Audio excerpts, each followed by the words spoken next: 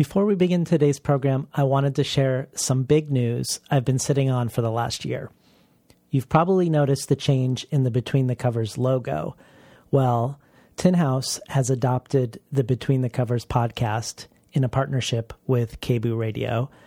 And this is the first episode where you will officially find the new show archive online, beautifully redesigned by the Tin House art department, no longer at davidnaiman.com, but now at tinhouse.com/podcasts. So what's this all mean otherwise? First of all, I will still be scheduling individually and independently based on my own tastes and discretion. You aren't going to suddenly see me interviewing a preponderance of Tin House authors. But that said, part of the appeal of partnering with them is this huge aesthetic overlap we have. Not just the people they've published who've also been on the show, Tommy Pico, Morgan Parker, Lacey M. Johnson, Ursula K. Le Guin, Karen Russell, Melissa Phoebos, Lainey Zumas, to name a few. But if we consider the people who've taught at their writing workshops, from Carmen Maria Machado to Marlon James to Solmaz Sharif to R.O. Kwan to Therese Marie Myatt, all of whom have been on Between the Covers as well, it just feels like a natural fit. The other appeal is that Tin House won VitaCount's inaugural award for how many women they've published in their pages, and also for all the reviews they've done of work made by women. And their writing workshops offer scholarships for the recently incarcerated, for undocumented immigrants, for single parents, for students at the Institute of American Indian Arts, for emerging writers over 40, to just name a few of their scholarships. The intersection between art and social justice that the workshop has been striving for is one that I also aspire for with the podcast as well. The other reason for me is to expand the show's reach. About 0.5% or maybe 0.75% of listeners are also supporters of Between the Covers. And as small as that sounds, these supporters have been revolutionary for me when several years ago I wasn't sure if I could continue doing the show because of rising costs and the amount of hours I spend on the podcast instead of on my day job. I'd love to increase the number of people who both listen and support the show, and this can happen obviously both by growing the audience size, which hopefully having Tin House as a platform will do, but also by enticing more listeners to becoming supporters. I'm not drawing a salary or income from Tin House directly, but they are offering a lot of new incentives on the Patreon site beyond the Ursula K. Le Guin book and the access to the bonus audio archive that is already there. This includes everything from passes to the afternoon craft lectures at the summer writing workshop, to featured new Tin House releases, to getting galleys of upcoming releases well in advance of them going on sale to the general public, and a whole bunch more. So you can find the show now at tinhouse.com/podcasts, and you can find the Tin House swag at patreon.com/betweenthecovers. So in summary, the main things you're going to notice different as listeners is the beautifully redesigned website, a whole slew of new incentives and gifts if you become a supporter of the show, and brief Tin House-related news at the beginning of each episode. Finally, in the spirit of this new Tin House partnership, we have an unusual amount of bonus material. For those subscribing to the bonus archive, we are adding Marlon James reading his essay, Why I'm Done Talking About Diversity. And for anyone supporting the show at Patreon at any level, we're adding an amazing hour-long craft lecture Marlon gave at the Tin House Writers Workshop in 2015 called The 9.5 Rules of Seduction. Again, all of this is at patreon.com/betweenthecovers. Enjoy today's program. These stories are about the id unleashed. They're about the wildness contained in all of us. I think stories kind of have some kind of magical effect in the world. I think it's really hard to live without stories, and if somebody tells you, like, this is the way you're going to end up, you're lucky if you can forget that. there's me, and then there's writer guy me, and then there's me working, which is the absence of me. It's just story. Had no idea how to write a novel, didn't know if it would ever come to fruition. Was working at a vet and kind of lint rolling puppy hair and cat dander off myself. They're almost like really shy animals. They will come out of the woods, but you have to stay very still. And you have to pretend like you're not interested in them. Artists tend to put their fingers in the wounds, in the silences. I believe in the role of literature as a catalyst for dialogue and new forms of thinking. All the stuff I'm interested in is thrown into the washing machine that is my brain, and it's put on spin. Good morning and welcome to Between the Covers. I'm David Naiman, your host.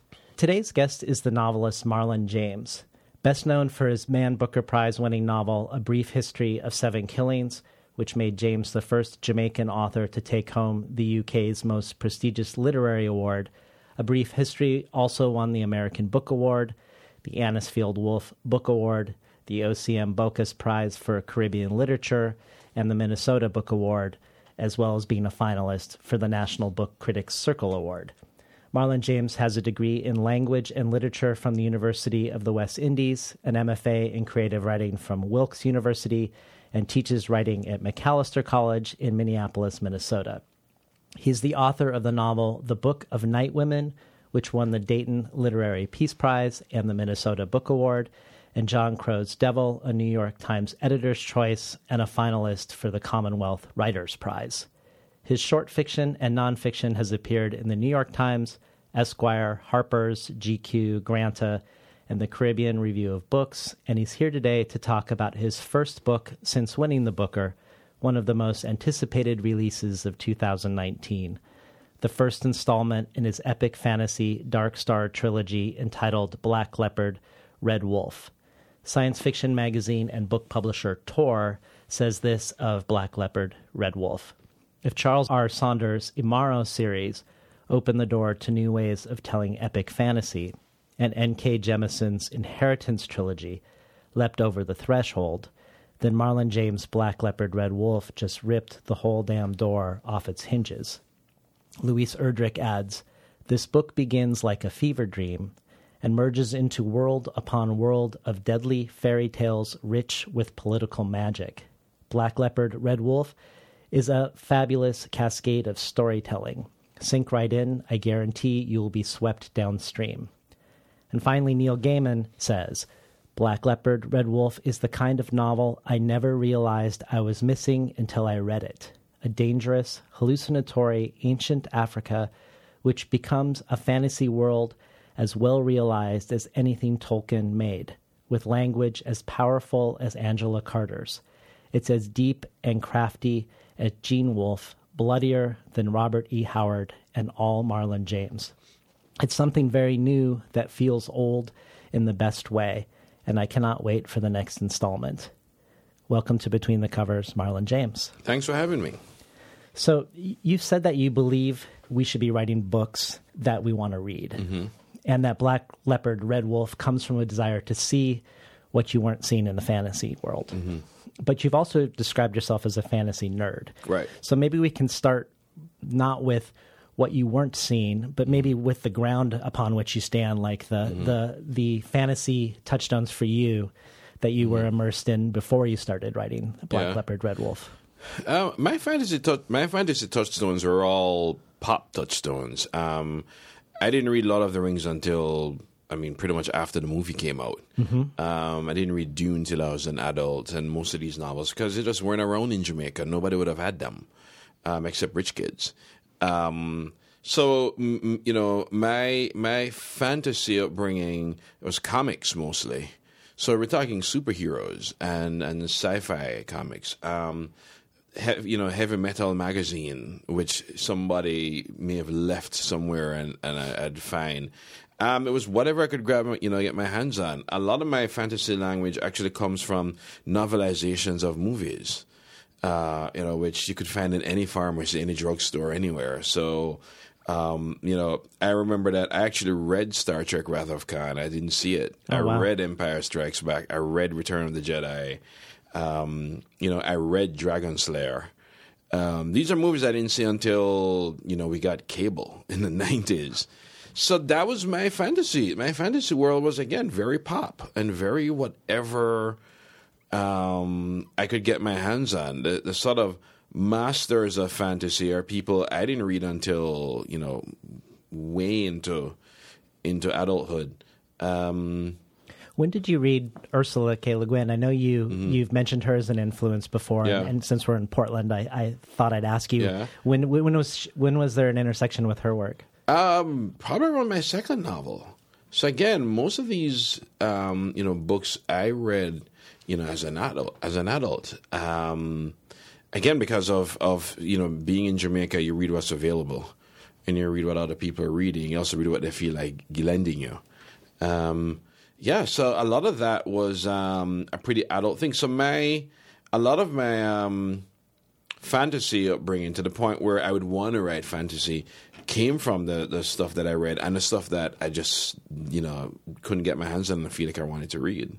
So you've attributed the original idea of this trilogy to a fight you were having with a friend around the casting of The Lord of the Rings or The Hobbit. The Hobbit. Can you talk a little bit about that? Well, they announced the cast, and it was so lacking in diversity. There was almost none, if I remember. I mean, maybe there was, but certainly not enough to pay attention to. And it was just me going, oh God, where are we? We're going to have this argument again. I argue about representation. My friend will argue about it's a European story, which is exactly what happened. I'm like, why isn't this a more diverse cast? It's 2010. I think it was 2010. And his response was, well, it's a European story. It's a British story. It represents British mythology and blah, blah, blah. And I said, dude, Lord of the Rings isn't real. Right. It's like when, and Megyn Kelly said Santa Claus is white. Santa isn't real, Megan. You can do whatever you want with it. It's if we have had that attitude, Star Trek would never become what Star Trek became. Yeah. And but the argument kept going, and after a while, I got tired of arguing for inclusion in somebody's space when I could just create my own space. And I think that's what happens sometimes. We just get exhausted asking for a seat at the table, so we just build our own tables. Yeah. And at first, when I went off into African mythology, it wasn't to write, it was to read. Because it's one thing to say, you know what, I'm going to focus on African mythology and myths and legend, but it's not like I knew them. Why would I know them? Nobody taught them. Well, I was going to ask you that, actually, about how much you knew about them or not, because I know that the actor who played Killmonger is going to adapt this series, right? Well, he was either quoted or misquoted, or maybe quoted out of context in Vanity Fair when he said, I'm talking about the Black Panther movie, we don't have any mythology, black mythology or folklore. Creating our own mythology is very important because you help people dream. And I'm not that interested in whether he was quoted correctly or not, or whether he actually believes that, but it made me wonder, like, how available were these mythologies for you? He got a lot of flack for that, but I know exactly what he was saying. And one, the sort of responses he got was that, well, he's just ignorant about African mythology and blah, blah, blah, and there's so much around. But I was ignorant of it too. I mean, there's stuff I know because of my grandfather telling me secrets. But most of the stuff that I wrote in this book, I researched, and I did 2 years of it. It's easy to take for granted the myths. The myths tell us who we are. If you're European descended, those myths are always there. Those legends are always there. If you're in the Americas, for a lot of black people who haven't been able to access these stories, ground zero is slavery. And as somebody who actually wrote a slavery novel, even I am tired of that. So I totally get where he's coming from. It's one thing to say that these stories are around, these myths are around, but who would have taught him? Which school would have, I learned Greek mythology in school. I didn't learn a single thing African or Arab or Native American in school. So if we're talking about the status quo as it is, there's no way you would have known those things, because there's no way I knew about it either. All of that was from research. I wish it wasn't, and there are certainly people out there who know more than me or knew more than me at the time. But I had to do some serious, in-depth research to come to that. And how difficult was it to get beyond or around a sort of a European gaze when you're looking at some of the material in your research around Africa? It's extremely difficult. For one, that means any history book written beyond the past 30 years is useless. Most books in Africa are trash. There are one or two European scholars I could trust. But even then, I teach English, I teach writing, so half of what I do is just deciphering the coding in the stuff that people write. So at one point, the research was just a kind of a comedy. It's let's see how quickly we can see the bigotry in this line, and so on. And so there's a lot of that. There's reading judiciously. There is catching up on all the latest research. Still going through some of the biases. Here's a pretty recent example. We still call the Great Zimbabwe as if it's one. And everybody says the Great Zimbabwe. There were dozens of Zimbabwe's. The ruins are all right there. But as recently as 2010, there were still documentaries acting like it was an African Stonehenge. Like there was one. No, there was a whole valley of fortresses, a whole valley of Zimbabwe's. But we still tie into this sort of African Stonehenge. Was it built by aliens? Kind of thing. So they have to go beyond that, have to decipher that. And sometimes it means going to the folk tales, some of which are only recently translated. It means me going through the boring stuff. I have no problem reading what that scientist read. When I grab a research book, whatever it is, the first place I check is the bibliography because I want to read what they read. And if you're going to do something like that, you have to go to the original sources, the boring documents, the logs, the stuff that's not sexy. Well, talking about sort of deciphering coding, to me it seems like a smart move that you sort of said, the hell with the Hobbit, because in a way, like, it's not just, like your friend says, European mythologies, at least in the books, but it feels like it's sort of a defense of different iterations of European values. Yeah. And like when you have like the Scandinavian like elves and the Welsh or Scottish like hobbits, but the evil creatures, I don't think coincidentally or and perhaps suspiciously, they don't come from a non-specific elsewhere. They come from the south and they come from the east, and they ride creatures called olifants. So it feels to me like there is a racial coding, and that maybe there would be an entering of a, like if you put other characters in it who were not white, maybe they would just be non-white characters in a white space. They'll be orcs. Well, they are. Yeah. I'm actually hugely influenced by Tolkien, right down to the point where I had to spell check. So I have to make sure I don't have too many Tolkienisms in the book. But I also think Tolkien and C.S. Lewis and these guys are products of their time. And even the whole idea of the Dark Continent, or the whole idea of all these things that we associate with darkness, whether it's the witching hour, or even something as simple as the word blackmail, is stuff that they're products of their time. I find I'm nowhere as I'm not offended by Tolkien at all as I am, say, by H.P. Lovecraft, right? Who's just a straight up racist. But there is this sort of, and it's not even a sci-fi thing, or even necessarily a racist thing, as it is a British thing, of this distrust of the other, and the other always comes from the south, and the other always comes from darkness, and the other always it's anything. It's always coming from outside. It's funny. The whole notion of public health, for example, is a British concept, but it came out of the idea that disease, if it's coming, is always coming from the outside. It's always coming from the dark continent. It's coming from the locals. The idea that there's always something about to infiltrate. And that's something as simple as public health, which is which is I think standard now. The vampire myth around the influx of Jews into England has partially influenced the vampire myth, I think. Yeah, there's always this idea that somebody outside is coming for you. And it's interesting how that is one of the myths that have endured. Look at any murder mystery. Even, the really smart detective fiction writers know that the enemy was always within. But the characters always think is outside. Is always stranger comes to town. This sort of outside thing, which reflects a kind of xenophobia that's still in Britain. Look at Brexit. Yeah.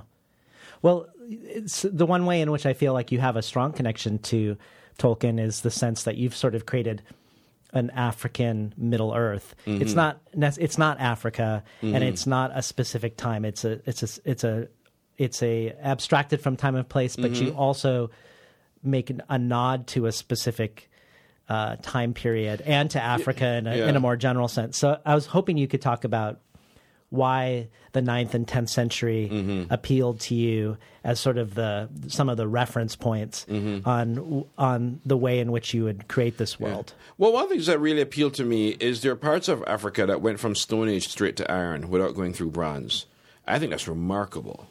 And it's one of the many cases of accelerated society that happens. It's below the Sahara. And I think, and the book happens, the bulk of the book is below the Sahara. It could have been easier for me to set it above the Sahara and go, whoopee, pyramids. And then go, ooh, built by aliens. But there is still this idea, and certainly by people like me, ignorant people like me in the diaspora believe that civilization was above there.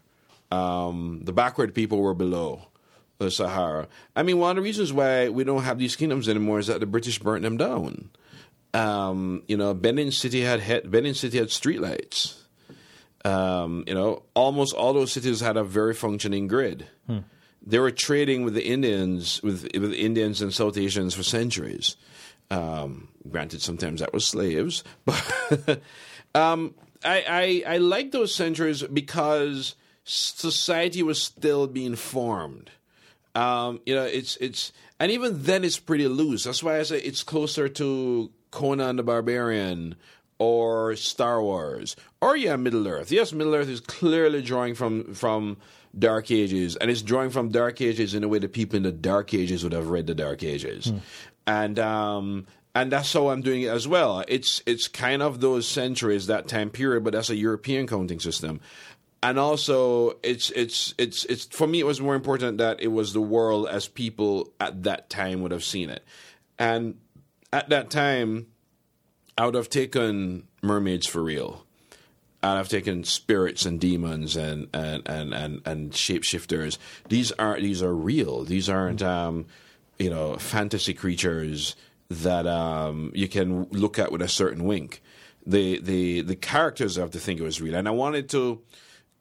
I thought of it almost more as what would an African historical novel read like if Africans from that time wrote it, and that's how it would play out. I mean, I'm sure somebody maybe 1,000 years from now will find a Christian document quite ridiculous.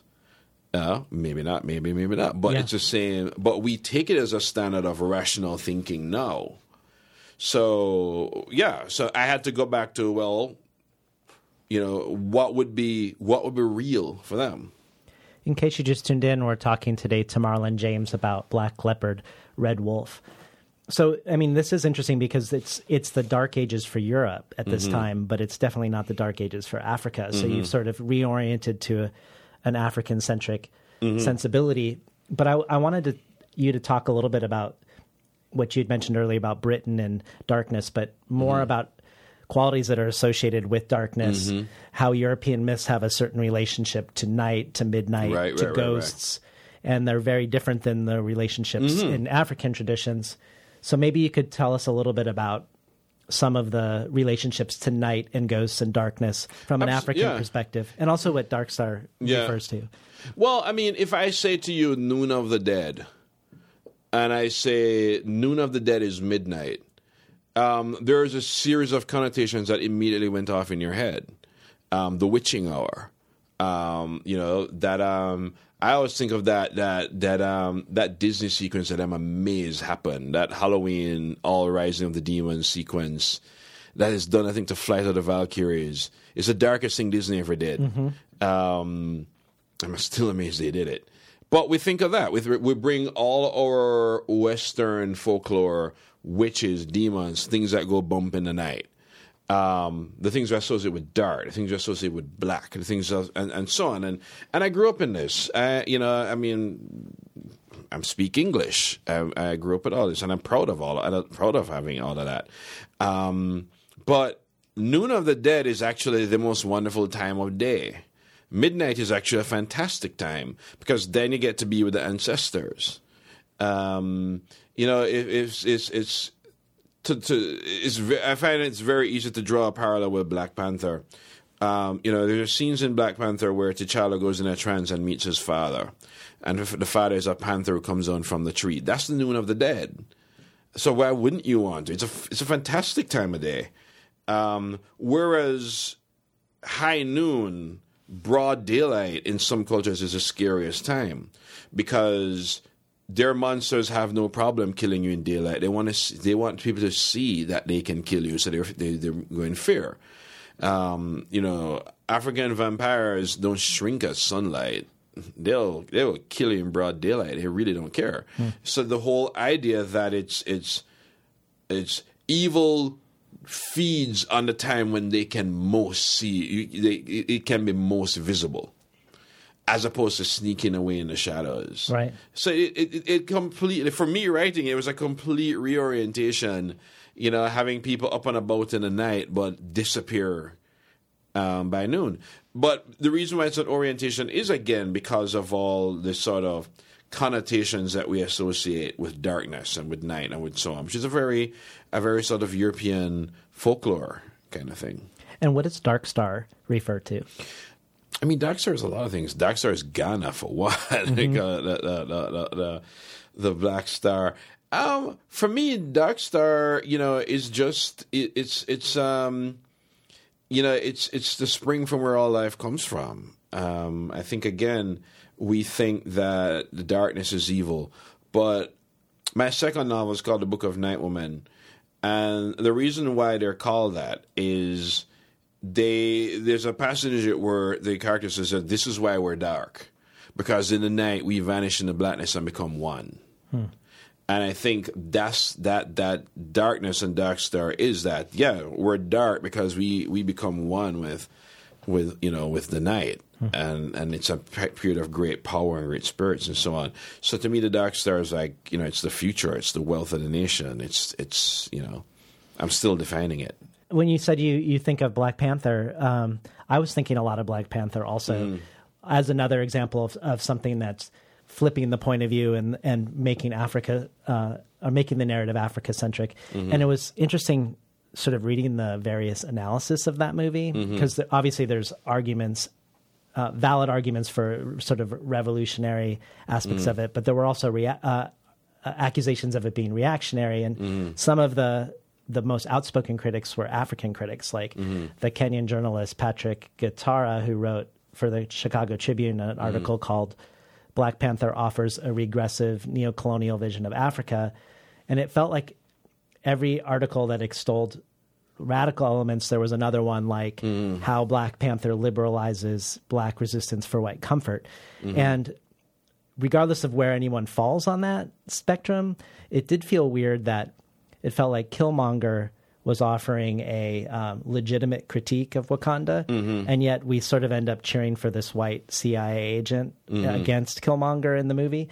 So I guess this is just a long-winded way of making me wonder what considerations you had as you were working on an African-centric point of view to sort of not reproduce or reiterate colonial visions. The thing is, no matter how hard I try, I'm sure there'll be a bunch of critics from the continent who are going to say that about my book anyway. And to a huge extent, I don't care. But firstly, I wasn't as concerned with rulers and leaderships in government as Black Panther was. Right. I started out writing a story about kings and queens, and it just wasn't happening. And I flipped everything around and go, what if I start in the street? In fact, what if I start in prison, which is where it starts. And then it goes backwards and eventually deals with politics. I also, I resist the whole idea that a sci-fi fantasy novel is some sort of modern allegory, which I think people keep thinking. It's like, I'm not making any statement about the present day. If I want to, I'm a pretty competent contemporary novelist. I can write a novel in the present day if I want to make a present day statement. Colin, it didn't enter it for me. The stuff I was researching was pre-colonial, but even pre-Islam. It was also very important for me that the book doesn't try to be smarter than the characters. If my characters don't care about about politics and colonialism because they're hunters and such, they don't sit around philosophizing on the politics of the day, then why am I doing it? It's very. I can understand the pressure Black Panther faced, and I have a feeling no matter what they did, they would have been criticized. Because it's how do you one, tell a superhero story? How do you venture into the continent without offending different countries in the continent? How do you skip the neocolonialism, or the Orientalism? How do you not exoticize? Things that people should remember also is that Black Panther is still the work of people in the diaspora. My book is a book from somebody in the diaspora. I didn't grow up on the continent. Right. And to an extent, it reflects my diaspora, upbringing. It's one of the reasons why I chose fantasy, because then I can still have a space to invent. Yeah. Well, you've called the plot a whodunit instead of a whodunit, and so tell us what a whodunit is, and maybe you could give us the elevator pitch of what the plot of Black Leopard Red Wolf is. Well, a whodunit, we already know the outcome. It's like reading this novel, The Perfect Nanny by Leila Slimani. We know the outcome. She murdered the kids. Why did that happen? To me, is a more interesting story than who, what, when, where. So it's how can you retrace your steps and tell me how we got to this point? And that's what the story is. As for the novel, the basic plot is a slave trader hires these mercenaries to find a child who's been missing for 3 years. And at the end of the mission, it's not even really ended. The mission stops because the child end up being murdered, and these people may be responsible. So there's an inquest, and each witness, there are 3 witnesses, each witness tells the same story. It's just that each story is a separate novel. Yeah. So it's not a part 1, part 2, part 3. Yeah. In other ways, it's kind of the same story being told 3 times. Yeah. So we're told this story in the first book from the perspective of a character named Tracker. It's Tracker's testimony to an inquisitor. And you talked just now about how you spend many years researching before you begin writing, and that you don't start writing until you've gotten the character's voice right. So tell us a little bit about Tracker as character and how you see Tracker's voice. One of the challenges with writing a novel in first person is that you're still figuring it out as you're writing it. Supporting characters are super easy. They just show up. And the person who's telling a story, you're not just shaping his voice, but you're trying to shape his novel at the same time. So it was very hard for me at one point to figure out his voice. And then it took me a while to figure out his purpose, because so many people on this mission to find this child have a very specific reason. He really doesn't. And it's hard writing a novel when your character doesn't have a purpose. So for a while, a good, dozens of pages in, even I couldn't figure out why he's in the novel. And it became clear. That's why, to me, reading a novel is not like writing a novel. It became clear to me as it progressed why he was there. Even he, at one point goes, I'm interested in nearly everything here but the reason why we're here. It's like, I really am not that interested in the kid. And I'm pretty sure the reader is not interested in the child either. But that's deliberate. That's because I am in the midst of writing the novel. I'm also trying to figure out, why is this novel happening? Why is it there? In the meantime, Tracker is very skeptical, and I am pretty skeptical. I don't write myself in my novels, at least I think I don't. But there is a skepticism and a sarcasm to him that I really, really liked.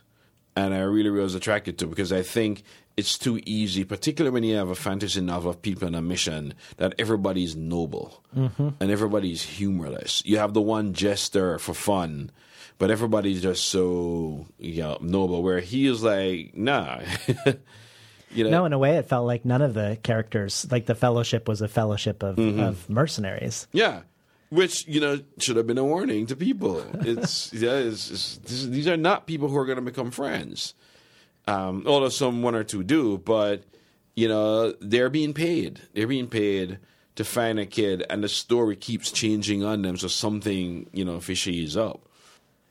Well, when I had Neil Stevenson on for his last book, Seven Eves, which has a line of 7 women who would be the beginning of 7 races of people with distinct character traits.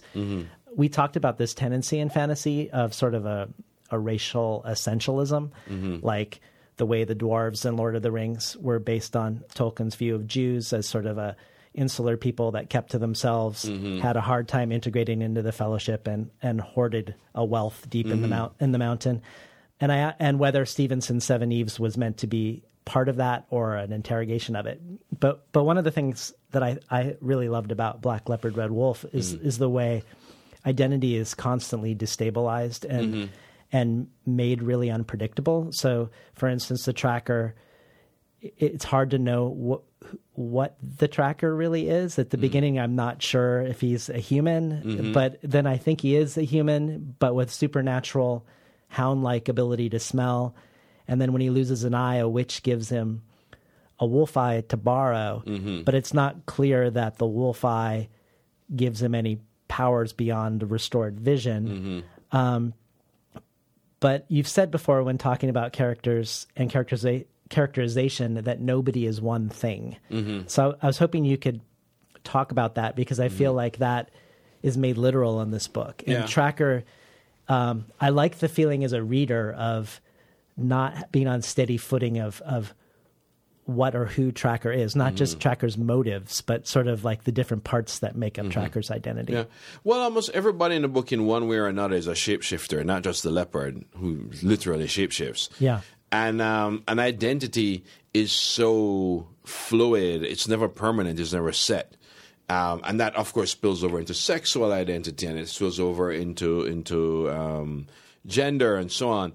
But that was one of the things that was such a pleasure to learn from the research, just how fluid and how up for grabs all these things were. And I wanted that kind of sensory world, that sensual world in the book. I also think, I think it's, for me at least, it's one of the things that was a very, very different from the fantasy I read quite a bit of, where a lot of those things are sort of cut and dry. To the point where they're dependable. They're things I want from my hero, and which I get in, say, Strider. And I looked at Strider a lot when I was writing Tracker, actually. But I kept going, what if Strider were in Game of Thrones? And so on. But it's. I think that there are things that we hold on to the point where they become kind of sources of prejudice, like the idea of what a man is, and what is normal, or what is straight, what is gay, what is so on. And it's not that I don't man labels. I quite like man labels. But this is a world where those wouldn't be. There are no words for those. There are some tribes with 14 genders. There are some tribes that were perfectly fine with gay people. I mean, who else is going to guard our virgin brides? So they knew full well that their brides were safe because none of these men were into women. And to me, that continual fluidity, that continual changes gave me an atmosphere of continuous surprise. It's always burgeoning, it's always changing, it's always mutating, it's always sort of shifting. And to me, at one point, the novel just became this wild ride that I could barely hold on to, and I'm writing it. But I wanted that, and I wanted an older world, and also wanted to be very clear that older generations, people from 500, 600, 1,000 years ago, were in a lot of ways more adept with dealing with shifting human nature than we are. It's like just read the Greek plays. It's one thing to have a tragic hero who killed his own brother, and that's Shakespeare. I mean, in Greek tragedy, he killed and ate the brother. So you have to deal with that. This is still a complicated character. Yeah, it's so interesting to me how sensual, how shifting, how always mutating, how up for grabs, how amoral the ancient stories are. By the time 19th century Victorians and so on got through a lot of these stories, they become almost biblical stories. But look at the old, the old version of Snow White, the old version of Sleeping Beauty, the original fairy tales before they were tidied up for children. Everything is up for grabs. It's so pagan, it's so sensuary, it's so sexual, body, vulgar, but also real. It's weird that stories about fairies can be more real about human nature than stories about real life. Mm-hmm. And I think because those ancient storytellers just understood human nature. Mm. And I think that's one of the reasons why they run to the myths. We look to the myths to figure out human nature. Well, let's talk more about the way gender plays out in the book, because Tracker is in an in-between space in the sense that he's a human with a wolf eye and a wolf smell. He's a man whose father is also his grandfather, a man who chooses to entrust the enemy of his own people with the care of the people closest to him. So he's a boundary crosser. He's a boundary crosser by nature. But he also is a man who contains a woman, which is a phenomenon that isn't exclusive to him. Right. And there are also women who contain men, but most people in this world resolve this boundary crossing state, this in-between state, into one state or the other. So I was hoping maybe you could talk about this phenomenon of being a man who contains a woman, and then why people are looking at Tracker with either ridicule or suspicion because of it. Well, the way in which he's a man, he's uncircumcised, and they think, well, as long as you have a foreskin, you have the woman on top of the man, and you're both, and you need to be one or the other. And as long as a woman has, a clitoris, she has the man inside the woman, and so on. And this is how we've, a lot of cultures in Africa have used to justify circumcision, particularly female circumcision, which is a horrible practice. And Tracker can't see the reason behind it. For one, if we believe the gods made people, then you're saying the gods made a mistake. So then you're shaming the gods. It's like, if you believe in gods.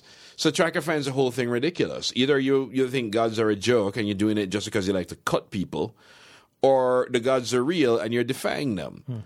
But the idea, and he comes to the point where he actually likes the idea that I am neither and I'm both, and that if we're built this way, then maybe they should be, and that kind of in-betweenness, that non-binariness, which is what we call it now, was something that is again, it's not these are not new things. I was telling an audience a couple of days ago, I was like, congrats on using plural pronouns. Africans been doing that for 4,000 years. I'm glad y'all caught up. Yeah. And it was true in the English language 300 or 400 years ago, I think. They as a singular. Yeah, they as a singular. Even the nature of trans. Some men transform to women, some women transform to men, some stay in the position of trans and are happy to be there. These are not new things. These are things society has found ways to accept and cherish before. We allow things like Puritanism and evangelical Christianity and all these things to get in the way and poison that. But for me, that was one of the great joys of the research. As a queer person, I felt so validated. I'm like, oh, my continent actually made space for me thousands of years ago. Until a bunch of TV preachers showed up and tell them no. Yeah. Yeah. But yeah, it's that world was just so exciting, and it's the thing that was most exciting to me is that was not the new elements in the book. That was the old elements. That was the most retro part, of the book. You've written before about how you weren't gay in Jamaica because being so wasn't an option, and that you were pushed into gay conversion therapy by priests there. And when I'm thinking about how Tracker finds home not with family or with his people of origin, but by sort of following his uncanny smell for what is going on with each and every person, I wondered about the considerations that went into how you wanted to portray both sex and love between men, because you've mentioned before the way you've portrayed gay characters in your books has evolved as you've become more comfortable with your identity. The way you've portrayed gay characters has evolved. So how is this portrayal different than your portrayals in the past, and what are some of the questions that or interests you had in how you wanted to portray both sex and love? Well, I think the first time I portrayed queerness in my first novel, it was still filtered through projection of fears and desires instead of writing real people. This is a very real thing. It's not just with queerness. I see it a lot of times when people write black characters. Lord knows when 90% of men write women. Those aren't women. That's a projection of your desire or your fear that you've reacted to. And that was the same thing with that character. So he was queer, but he was a villain. He was queer, but he had syphilis. I had to actually do some work with that first novel to make sure that sort of homophobia that the people had in the village didn't filter into a homophobic view in the novel. And that can be tricky. It's like, did you write a racist character? Did you write a racist novel? Did you write a sexist character? Did you write a sexist novel? I think a lot of writers, even today, don't know the difference. The difference is there an awareness of the world you're writing, and is there a countering view? Jump to my last two novels, which have queer characters and very active queer characters, that those prevailing views are there and the counter view is there, and the particular with this most recent one, where the characters and the society they're in are almost over it. It's something that he declares, even though they're actually homophobes in the book too. But I was in a lot of it just drawing from a more ancient time and a more pagan time, I guess, where those boundaries just weren't there. And I knew if for this novel, again, I have to write the world as if the characters in the world take it for granted. So it's great that I have a little wild-eyed wonder about queerness in ancient Africa, but those characters are over that. Right. So it still has to be matter of fact. It still has to be something that they, with absolute ease, slide into. And that is the kind of scene or the kind of scenes I don't think I'd have written in my first book. Almost in Brief History, my third book, which also has a major queer character.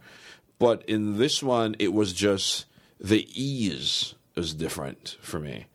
And the sort of matter-of-factness. And the fact that even in my previous novel, the character who's gay sometimes still feels he has to declare it. Whereas I don't think Tracker does. He's just like, yeah. Well, in case you just tuned in, we're talking to Marlon James about Black Leopard, Red Wolf. It feels also kind of like Tracker that the fellowship that is formed to find the missing child is fluid and unstable. And I think partially because of what we already talked about, that they're not unified by a noble goal, but by their own potential self-interest and other, and contradictory interests. You've said before that the characters you love the best are ones that you are the most deeply conflicted about. And you've held forth Jane Austen as a master in this regard. of giving her most unsavory characters the most developed worldviews. So who are the characters in this book that you found most unsavory, and yet pushed yourself to give us access to them in a way that maybe you wouldn't have if you weren't a writer? I really didn't want to fall for the character Nika, because Nika is a person who betrays Tracker in a really, really horrendous way. And I didn't want to fall for him. But there's a part where he doesn't recognize Tracker, but he knows him, and he says, I know you, I've kissed your face. And I was like, God damn it. I like making things complicated for the reader in terms of how they feel about characters. I don't like easy villains, and I don't like easy heroes. I mean, fine, I'll have one or two easy monsters, but characters like Nika, characters like Sogolon, characters who end up on the wrong side of the story. For me, it's still very important that we know why they got there, and also that a lot of these guys have these redeeming qualities that you may make them danger of thinking they're good because the redeeming qualities are just so redeeming. But even characters who sign on to this mission because they have a covert reason. Ultimately, those reasons end up being pretty legit. One of the biggest, villains in the story has a serious about face. Except he didn't. It's not the reader. It's not the character that changed. It's the reader that changed. Yeah. It's you as a reader realize, oh, wow, I did not see that before. And you have to completely recalculate your view of a character who's been an antagonist for most of the book. I think that was one of my greatest pleasures as a reader, was that sort of narrative vertigo, because unlike, say, orcs, like where killing an orc is sort of like squashing a bug, like there's not a lot of moral deliberation, and maybe more like Game of Thrones, like the so-called enemies to have turnabouts, where we all of a sudden have a vertigo around understanding and maybe even empathizing for something that they're doing against someone else that we're cheering for. Yeah. So we're placed in an uncomfortable place where there isn't a hero ultimately. But I like that uncomfortable place, and I think we should be in that I do too. Place. I think for me, I love when on one hand, I love when a villain gets their comeuppance, but I also love when I still miss them. When they're gone. That to me is something I try to do when I'm writing. That these characters, these bad people, or whatever you want to call them, they have followers for a reason. It's complicated, and I think in a novel you should have a complicated relationship to characters. The good characters do bad things too. They make decisions you don't like, and they go in directions that will be a mistake, and they switch allegiances that makes us question them, too. But life is like that, we're never disappointed by people we expect to disappoint us. That's a good point. Yeah. Well, let's drop down to the level of language and syntax for a minute, because you've said that to write this book you had to unlearn everything about how language works, character works, story works, and even how truth works. But tell us a little bit about what you had to unlearn about how language works, for instance. Well, some of it we've talked before about connotations, what dark means and what white means, and so on. So there's that. But then there's also rhythm, and there's also just our systems. Like in the book, most of the characters, count in blocks of, say, 10. So there is no 11 or 12. It's 10 and 1, 10 and 2. It's not, it would be 119. It would be 110 and 9. So things like that. Or so many African languages, the verb always stays present tense. So a character like Sogolon always speaks in present tense, and I think she also always speaks in singular. She never uses plurals. Because, again, that's how a lot of these languages are. One or two characters speak something that's closer to pidgin and so on. The thing that they all have in common is that they're not descending from a British culture way of speaking. It's not just English. We speak a British English, and we speak a British... In fact, more than that, I grew up with a British colonial English. So the more proper I sound is the more I sound like I'm the butler, which is, of course, was deliberate on the British part, right. on their part. I knew I had to get... One, I can't escape English. That's my language. I was going to write a novel in Yoruba. I don't know it. And the languages that I'm learning, I certainly don't know them enough to write that way. Plus, I didn't want to turn African languages into Elvish. Because then, talk about patronizing and racist. Right.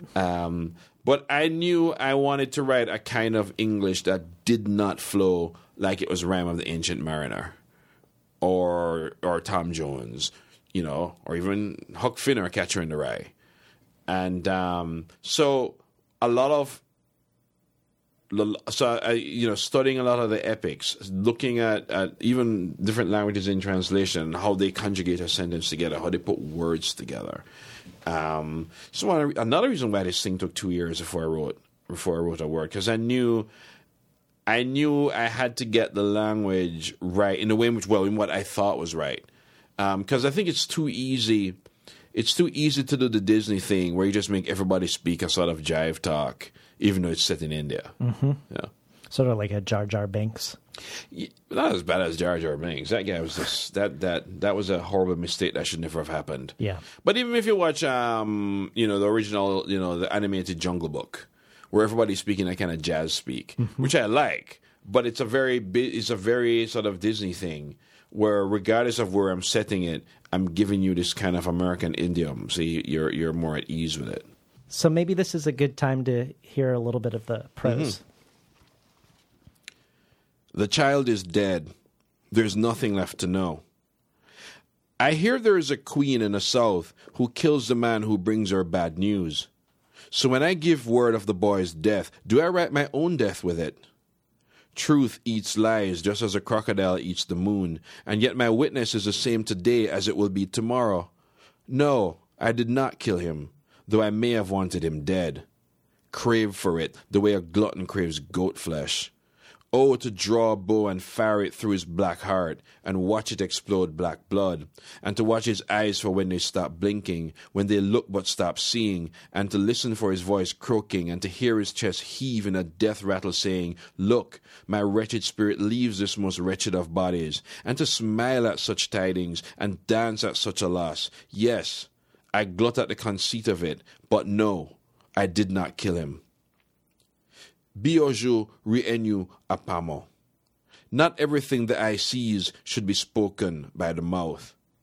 This cell is larger than the one before. I smell the dried blood of executed men. I hear their ghosts still screaming.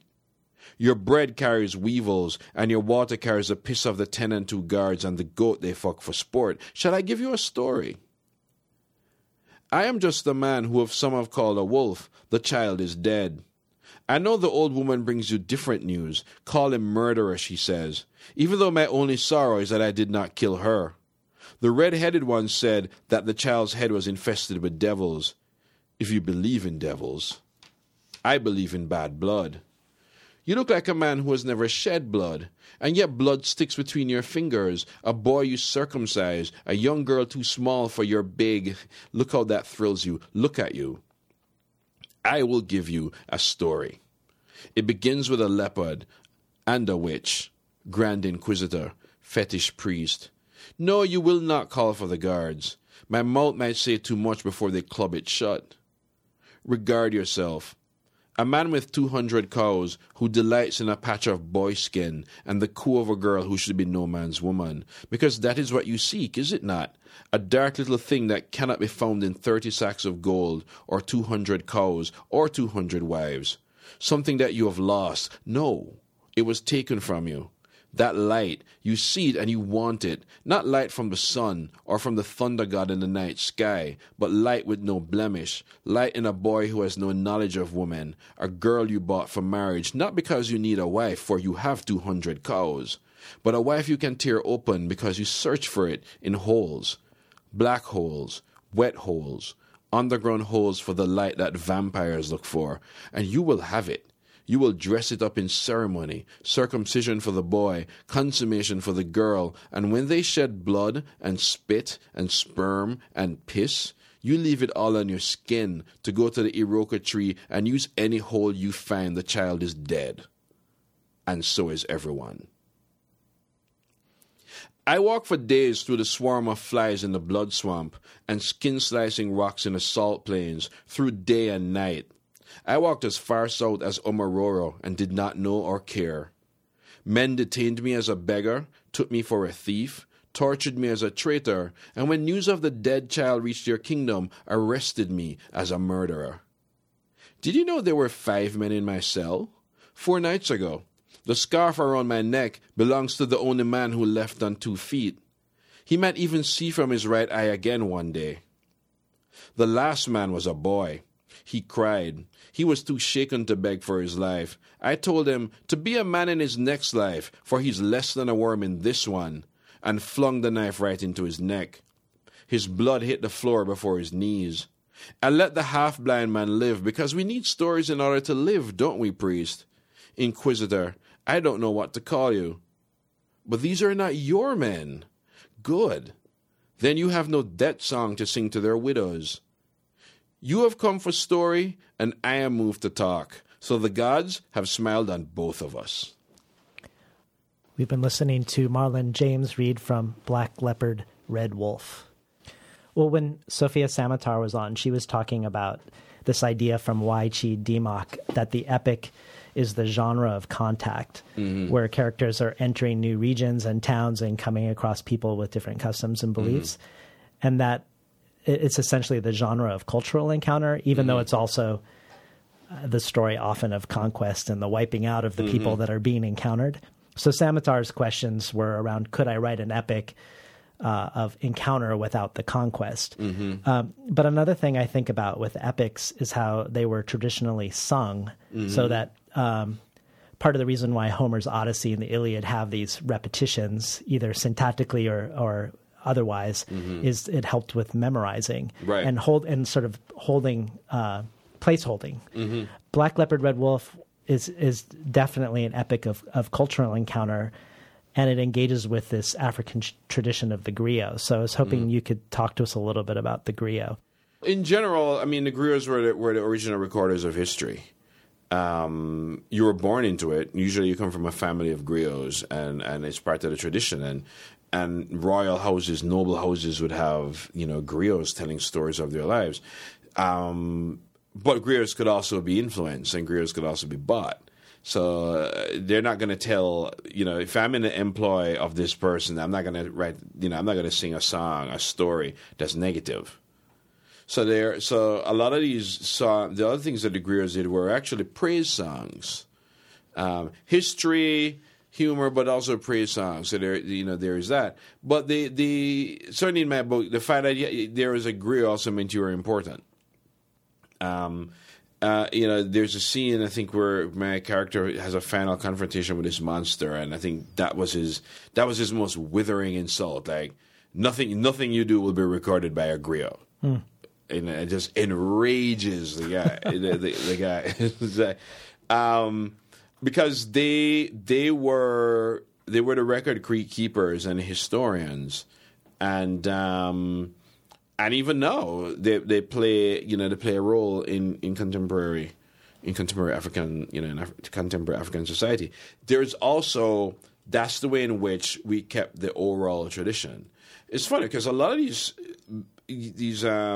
nations, these tribes, these people, a lot of them at some point still already had a kind of writing and a way of communicating, but the oral tradition, the song, remain, because the song remained the place to record history and tell stories, and not just the recording it, but the fact that you have it recorded, and the fact that somebody has decided that you are important enough that I will memorize your history, was really important.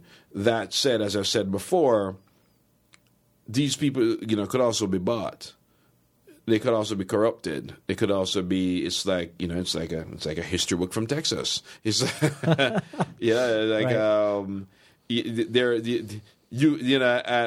agree. It can be influenced by into changing the story where you're the hero of the war, and so on. But that goes back to the whole thing about the trickster telling the story. Like belief is something, truth is something you have to do some detective work and find out. Is it true that part of your audiobook is sung? Yeah. Dan Graham did the audiobook. Every time Agrio appears, he actually sings it. I'm like, dude, what are you doing? No, people are going to expect me to sing that. And I'm not doing that. You're not doing it? No. No? Oh, It's like, raise the game with my own book. So when you were on Charlie Rose, you talked a little bit about how at the beginning of your career as a writer, you had trouble writing women characters. And that part of that was you weren't reading enough women writers. One thing I enjoyed about the portrayal of women in this book was how, particularly with the witches, they seem to care less about the agendas or the opinions of men. And since we're being told the story from the point of view of Tracker, these women are both simultaneously obviously powerful and capable and intelligent, but they're also inscrutable with unclear and unrevealed agendas because of the point of view we have. So talk to us about the process of creating dimensional female characters here in this world. That was tricky because we have a narrator who's kind of a jerk and a narrator who doesn't always have the highest opinion of women. What do you do with an unreliable character? It's a lot of it is it goes back to the fundamental rules of writing an unreliable character.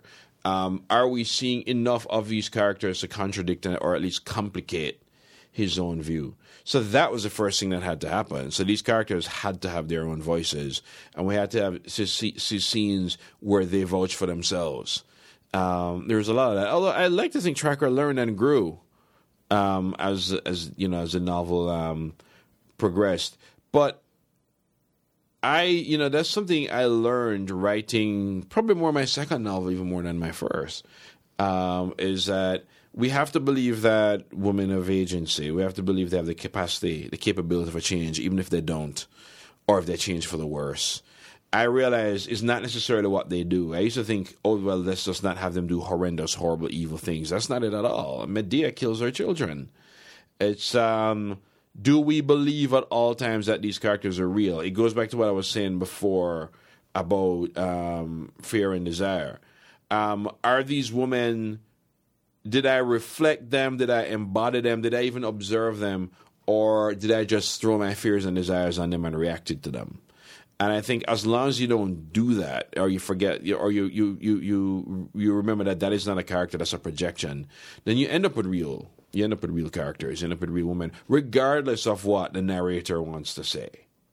Yeah, I mean, you have some, perhaps similar to the utopianism of Wakanda, there are these forces in the book who want to establish perhaps a utopian matriarchy in the book, but by any means necessary. So it's sort of there's some aspects that remind me of Ursula Le Guin's story, Those Who Walk Away from Omelas, where a great societal good is only achieved by accepting a morally reprehensible trade-off. It's Thanos. Thanos from it's Avengers Endgame. No, it's not Endgame. Yeah. Avengers Infinity War. Yeah, but it's such a dangerous place to be, and who makes those choices, right? And who's going to pay for those choices, and who decided that was actually going to be better? Which I think is the choice. I think the character Sutherland thinks she's making. But there's a certain arrogance to that. It's like I've been given the job of saving all of us from ourselves. Well, who asked you? And it's very easy for that to turn into its own kind of sort of megalomania. Rather, there are few things that can be more dangerous than people thinking they're acting on the behalf of millions, and thinking it's their noble job to bring back order to the world. That's how we ended up with the Holocaust and things like that, or even just people, destroying so many things in the name of what they think is good. let's touch a little bit on whiteness in this book, because even though whiteness is not in any way a propelling force behind the narrative, there are ways in which it enters the novel. So, for instance, we hear of a kingdom where people's skin is paler than sand, and every 7 days they eat their own god, which I love that inversion of point of view. So the Christians seem like savages. And then the queen, one of the queens in the book is amazed by a character who comes from this kingdom because his skin is all these different colors, because he's pale, but the skin that's been exposed to the sun is darker. And so she believes he looks like he's been patched together as a creature of different races. And lastly, we have a section called White Science and Black Math and the actions of white scientists. So tell us a little bit about white science and black math, and then also the way that whiteness is operating on the margins of the world that you've created. Yeah. The one thing that I think a lot of the ancient African societies all have in common is such a premium put on the vibrancy of color. And we see now African fabrics that's explode in color. Color was a sign of vitality. Color is also a sign of wealth. Color is a sign of, it's a sign of depth and character and beauty. White seems blank. It's like when I was explaining to somebody why I can't write in silence. Like, silence doesn't sound peaceful to me. Silence sounds like deafness. That the color white at the best, it seems like the absence of color. So it's not something that would be looked upon in a very positive way unless you're deliberately getting to that point. Like, say you're having a birth ceremony or a rebirth ceremony. But when you're born, you're nothing. You're nothing yet. So it's not all necessarily negative, but it's still all meaning a kind of blankness. But I also thought of the price you may pay for doing horrible things. Maybe that the things that make you vibrant and bold and real and human would be constantly erased until there's a void. And I think we sometimes we in our Westernness like to think a void is dark or a void is black, but a void is a void. A void is nothing. Black is something. White paper looks like paper before we write on it. A white canvas is a canvas before we paint anything on it. If we come across a black canvas, we think it's already painted. It's just black. So at its best, white can mean potential. At its worst, white can mean void and nothingness. And I think that certainly in the African territories I'm writing about and the cultures I'm writing about, there is so much premium placed on color that no color actually becomes scary. That's not always a good thing. Look at one of the things that happens in the book and happens in real life is the wholesale killing of albino children. So it's not always a good thing that white is, black is great, white is bad. Like it's some inverse. We're going to show the racist people what's what. Yeah, maybe. But then we're killing albino children. So it's not all good. And I wanted that in there as well. That while, the white scientists are people who have been doing so much necromancy, they've bleached out their own color, that at the same time, people who are born with that color, born with a whiteness, for example, are looked upon as undesirable and should be killed. So it's not all great. But I had to, but it had to, even in that case, it still had to be balanced. I still had to have a contrasting view. There still had to be something that complicates that view. Otherwise, it would sound like I'm just score settling. Well, in talking about counterbalancing a view, so this trilogy is the same story told through 3 different surviving witness testimonies, which are, I'm presuming, are going to be contradicting each other. Absolutely. And this isn't a postmodern move, or isn't only a postmodern move in the sense that you've mentioned that African storytelling traditions are often told by tricksters. So can you talk a little bit more about truth and authenticity in relationship to story with regards to these three narratives? Yeah, I think there's an assumption we make in the West that the very fact of a telling of a story means it's true. I don't mean true in the sense that it's facts. I mean true in the sense that there's a certain authority we give on the telling of a story, that just the fact that it's being told means there's some veracity to it. Whereas in a lot of ancient African storytelling, and not just ancient African, but folk tales, a lot of the stories my grandparents used to tell me, truth was shifting all the time. If my grandfather is telling me a story, I know he's also trying to pull the rug out from under me. I know he's also he put some puzzles and tricks and outright lies in there. Because the trickster, a story is not just me telling you something and you believing it wholeheartedly. It's me dropping clues, me dropping things, me diverting you, me twisting and turning you, and you doing some work and figuring out, what are you really trying to tell me? That's one of the ways in which how fables worked. I tell you a story so that you can get the undercurrent meaning. With a lot of these stories is, I am the trickster telling the story, so you have to be alert and tell me and decipher. Truth becomes detective work. Of all the things I'm throwing at you, what do you think is true? What do you believe? And I know I wanted that, that for the novel, as well, because it means the burden of truth now becomes the readers. It's which one of these do you choose to believe? The way the trilogy is going to work is, I'm not going to write a part 4 where we go, what really happened was. It's not happening. So the readers are going to have to choose at the end of this exercise. The readers are going to have to choose who's telling the truth. So could you read book 2 first and book 1 last? Yeah. I mean, I'd love people to read them in whatever order. Yeah. But say you come across this trilogy 6 years from now, you can read it in any order you want. Yeah. Because I know I wanted that as well, that you can read it in any order you want, and it would still, it would still flow for one, because I'm writing it in that kind of way. Each novel is, the novels, on one hand, are essential together because they add up to 3 versions of a story where you have to do the work. At the same time, each novel will be totally self-contained. Well, this question might be a premature question, but you said that you've once considered yourself a Victorian novelist, and that A Brief History of 7 Killings was your loosest and riskiest novel, and that winning the Booker Prize sort of affirmed for you that writing in a less constrained way, in a way that felt more like you, was working.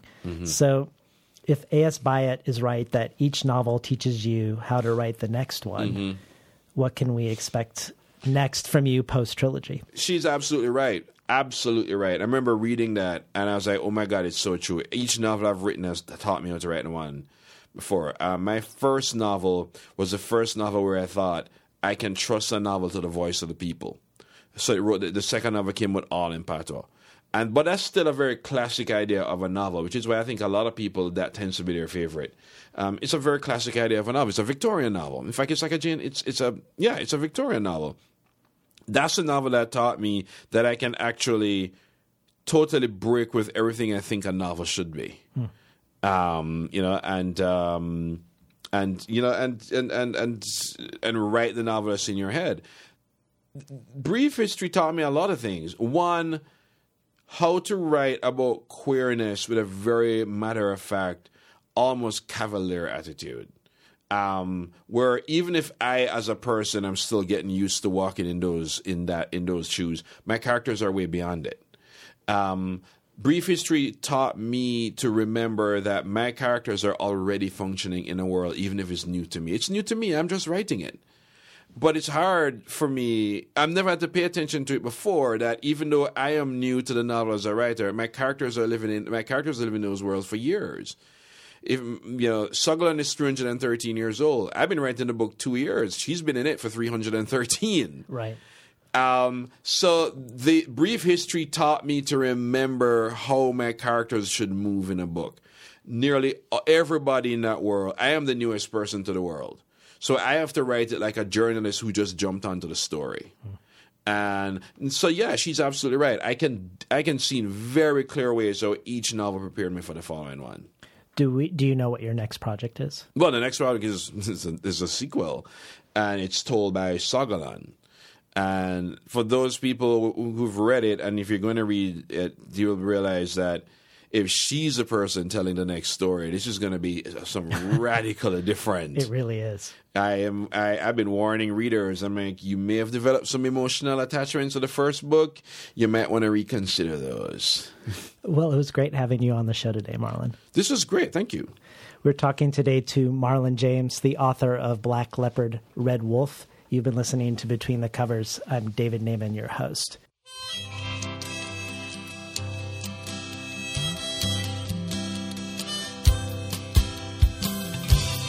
Today's program was recorded at the studios of KBOO, volunteer-powered, non-commercial, listener-sponsored, full-strength community radio from Portland, Oregon, found at kboo.fm. As I mentioned at the beginning of the show, for those subscribed to the bonus archive, we are adding to the archive Marlon James reading his essay, Why I'm Done Talking About Diversity, or Why We Should Try an All-White Diversity Panel. Also, in the spirit of the inauguration of the new partnership with Tin House, for all Patreon supporters, at any and all levels, we're putting up an amazing 1-hour craft talk by Marlon from the 2015 Tin House Writers Workshop called The 9.5 Rules of Seduction that is supremely useful for both aspiring and established writers, but also incredibly funny and entertaining to boot. This all joins bonus material by Layli Long Soldier, Diane Williams, Vicky Now, R.O. Kwan, Sheila Heti, Forrest Gander, and others. All of this can be found at patreon.com/betweenthecovers. I'd also like to thank Jesse Ball, who single-handedly put this show on solid footing when several years ago, out of the blue, he sent me 3 boxes of his out-of-print book, Vera and Linus, to use as thank you gifts. This one act of generosity was pivotal.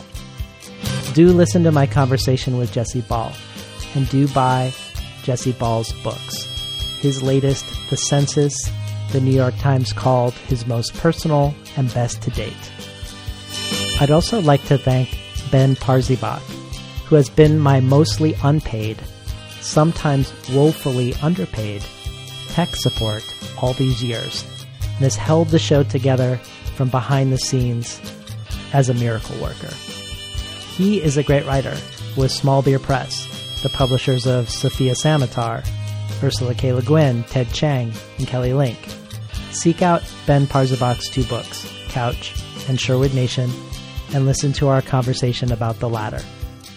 Finally, I'd like to thank Imre Lodbrog and Barbara Browning for creating this outro. Their album, Imre Lodbrog A Sapati to Me, can be found on iTunes, and Barbara Browning's trove of ukulele covers can be found at soundcloud.com/Barbara Browning.